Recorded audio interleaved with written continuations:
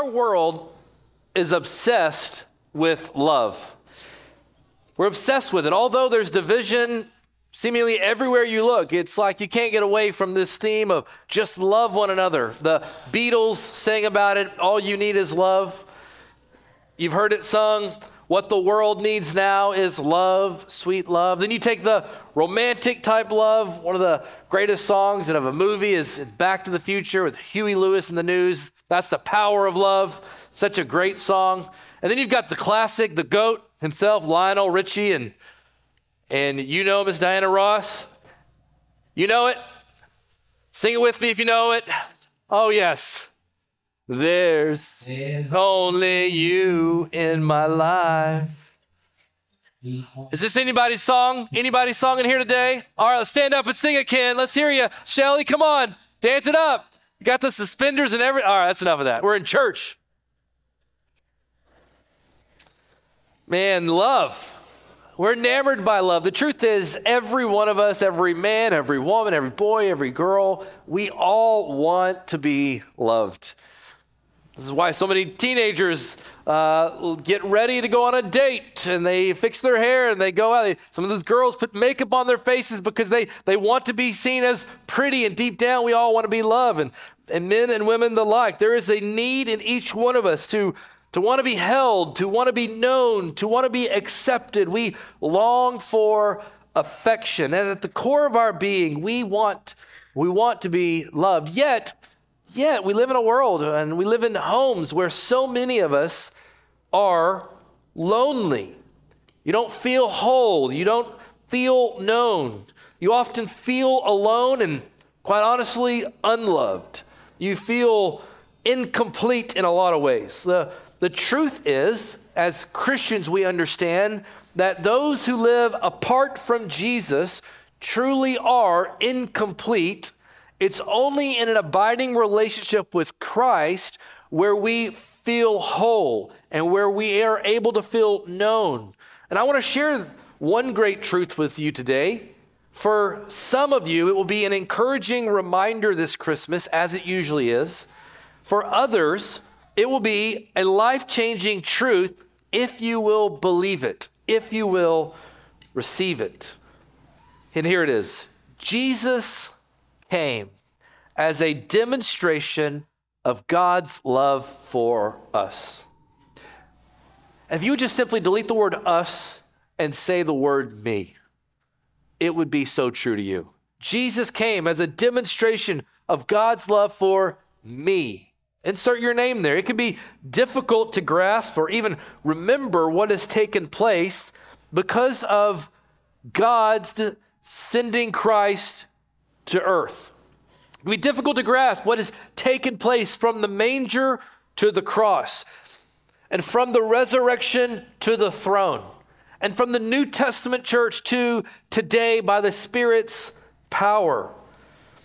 John writes in his letter in chapter 4, verses 9 through 10, about the love of God made manifest to us.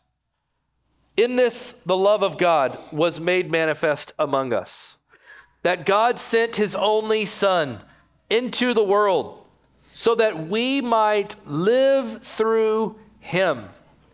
In this is love, not that we have loved God, but that he loved us and sent his Son to be the propitiation for our sins.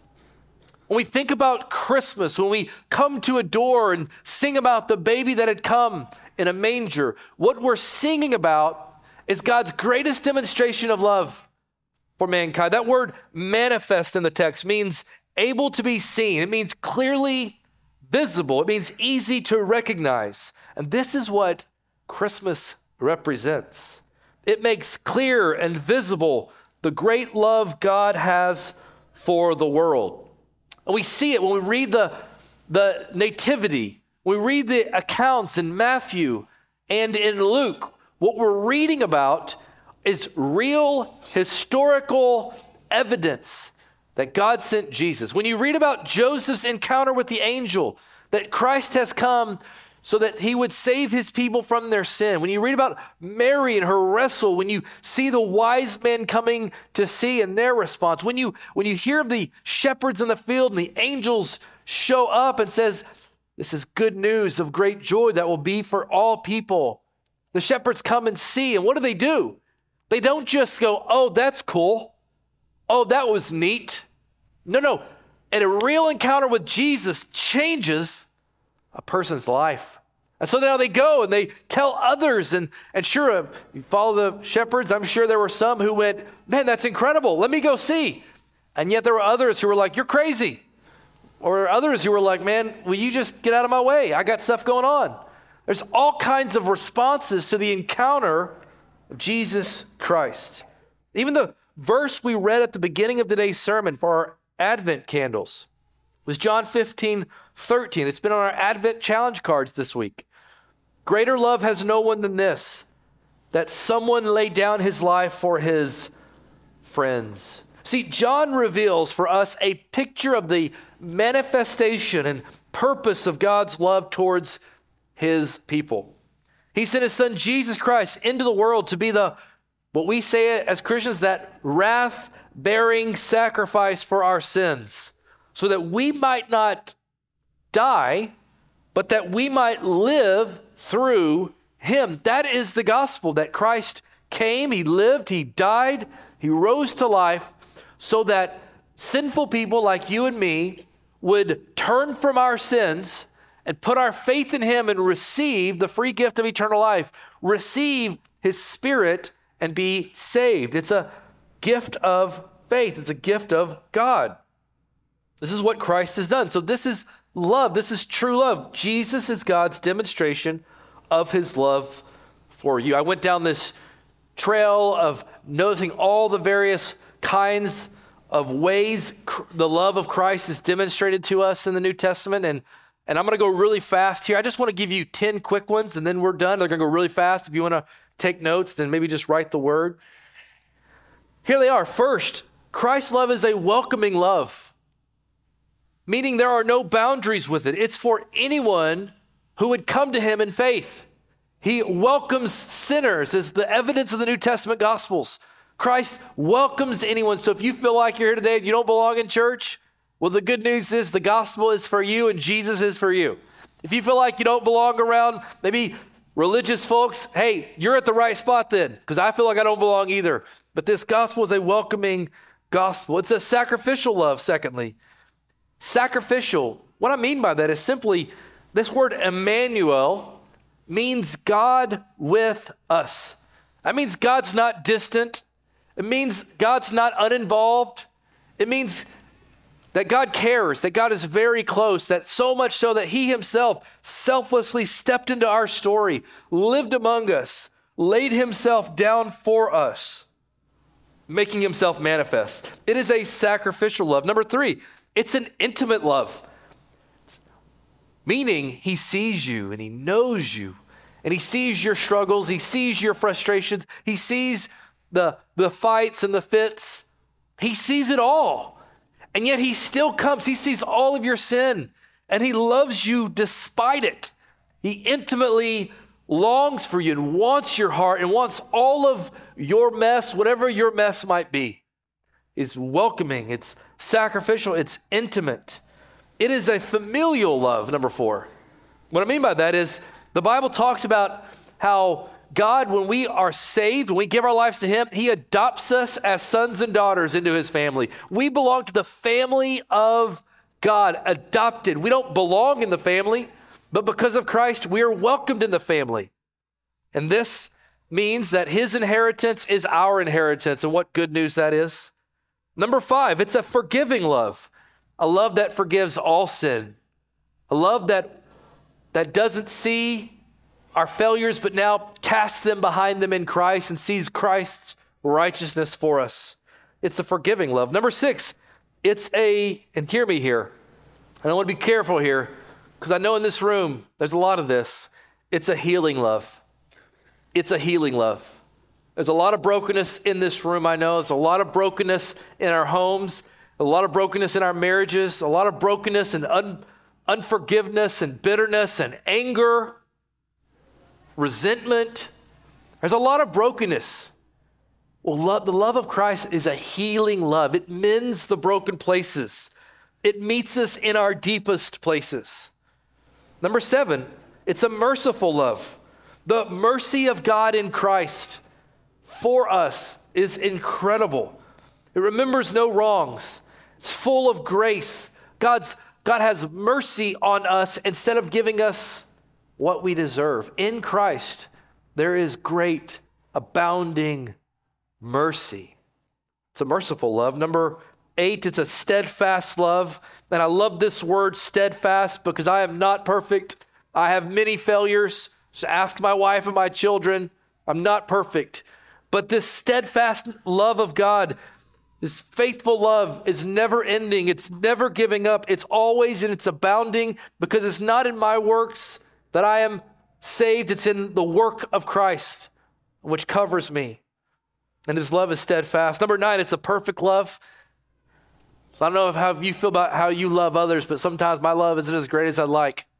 I wish I was better at loving people, better at loving my family or my friends. Well, God's love is a perfect love. There's no blemishes. He's always present with us. And number 10, it's an eternal love. It's forever and never ending. It is in this world, yes, but it transcends this world into all of eternity because the love of God in Christ is a promised resurrection to come. It's a promised second advent that Jesus is coming again. We sit on this side of the manger, on this side of the empty tomb, and right now Christ is reigning on high, and his promises are sure and steady for all of us in Christ Jesus, and his promises are like his love, and they are eternal. And that is good news. See, Jesus came to save that you and I might receive. His gift is a gift of true love. His welcoming, sacrificial, intimate, familial, forgiving, healing, merciful, steadfast, perfect, and eternal love. Jesus says it in John 10:11, I am the good shepherd. The good shepherd lays down his life for the sheep. He came to die for us, taking upon himself our sinfulness, bearing the wrath of God coming against our disobedience. Romans 5:8, God shows his love for us in that while we were still sinners, Christ died for us.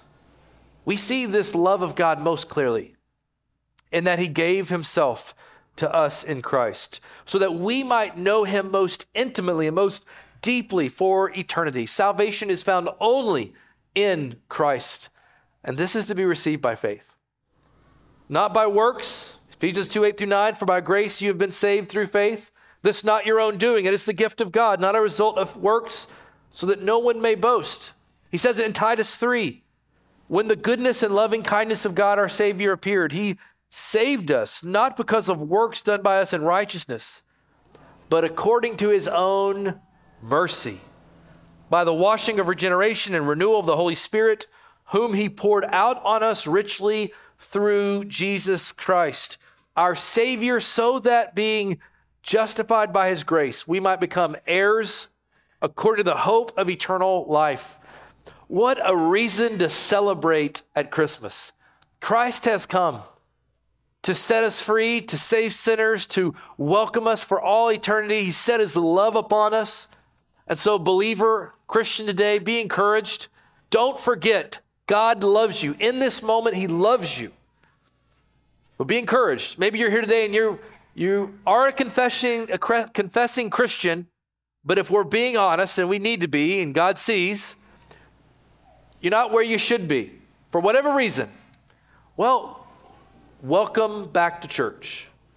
Welcome to the Holy Spirit's kindness. Welcome to conviction in your soul and your life. The best thing you can do is to perk up, to pay attention to what the Lord's doing in you, and to say, I hear you, Lord. And then 2024 is coming. What a great time to hop on board and grow again. And then third, if you're here today and you're not really a Christian and you, for whatever reason, you're not, or maybe you find yourself right now and you're going, man, I want the love of God. I just don't know how to get him. I just don't know where to start. I don't belong here, but I want it. And I just don't know what I can do. Well, the good news is it starts with you and the Lord. It starts with you saying, God, I don't know what to do. God, I can't do enough. God, I am deeply broken and sinful, but I believe you, Jesus, died for me. If you're here today and that's a prayer that you want to make, I don't want to make this awkward for you, but we're going to just I'm going to give you a guide on the screen here. If you're someone who doesn't think you belong in church, or you feel like you want to find your way to following God, here's where you start. Between you and the Lord right now, why don't you take a minute? Just between you and God and the soft, quiet spirit in your soul. God sees you and knows you. Why don't you just make this your prayer or something like it? What's important is not the words on the screen, but the prayer of your heart, the disposition of your heart for you to say, all right, God, today I want to trust in you. I want to make Jesus the Lord of my life. Right now, let's just go before the Lord and reflect on his goodness. Maybe there are some here who are crying out to God right now and confessing Jesus as Lord. Maybe you need to make some things right in your own soul. Maybe you just want to say, thank you, Lord, for guiding me through another year.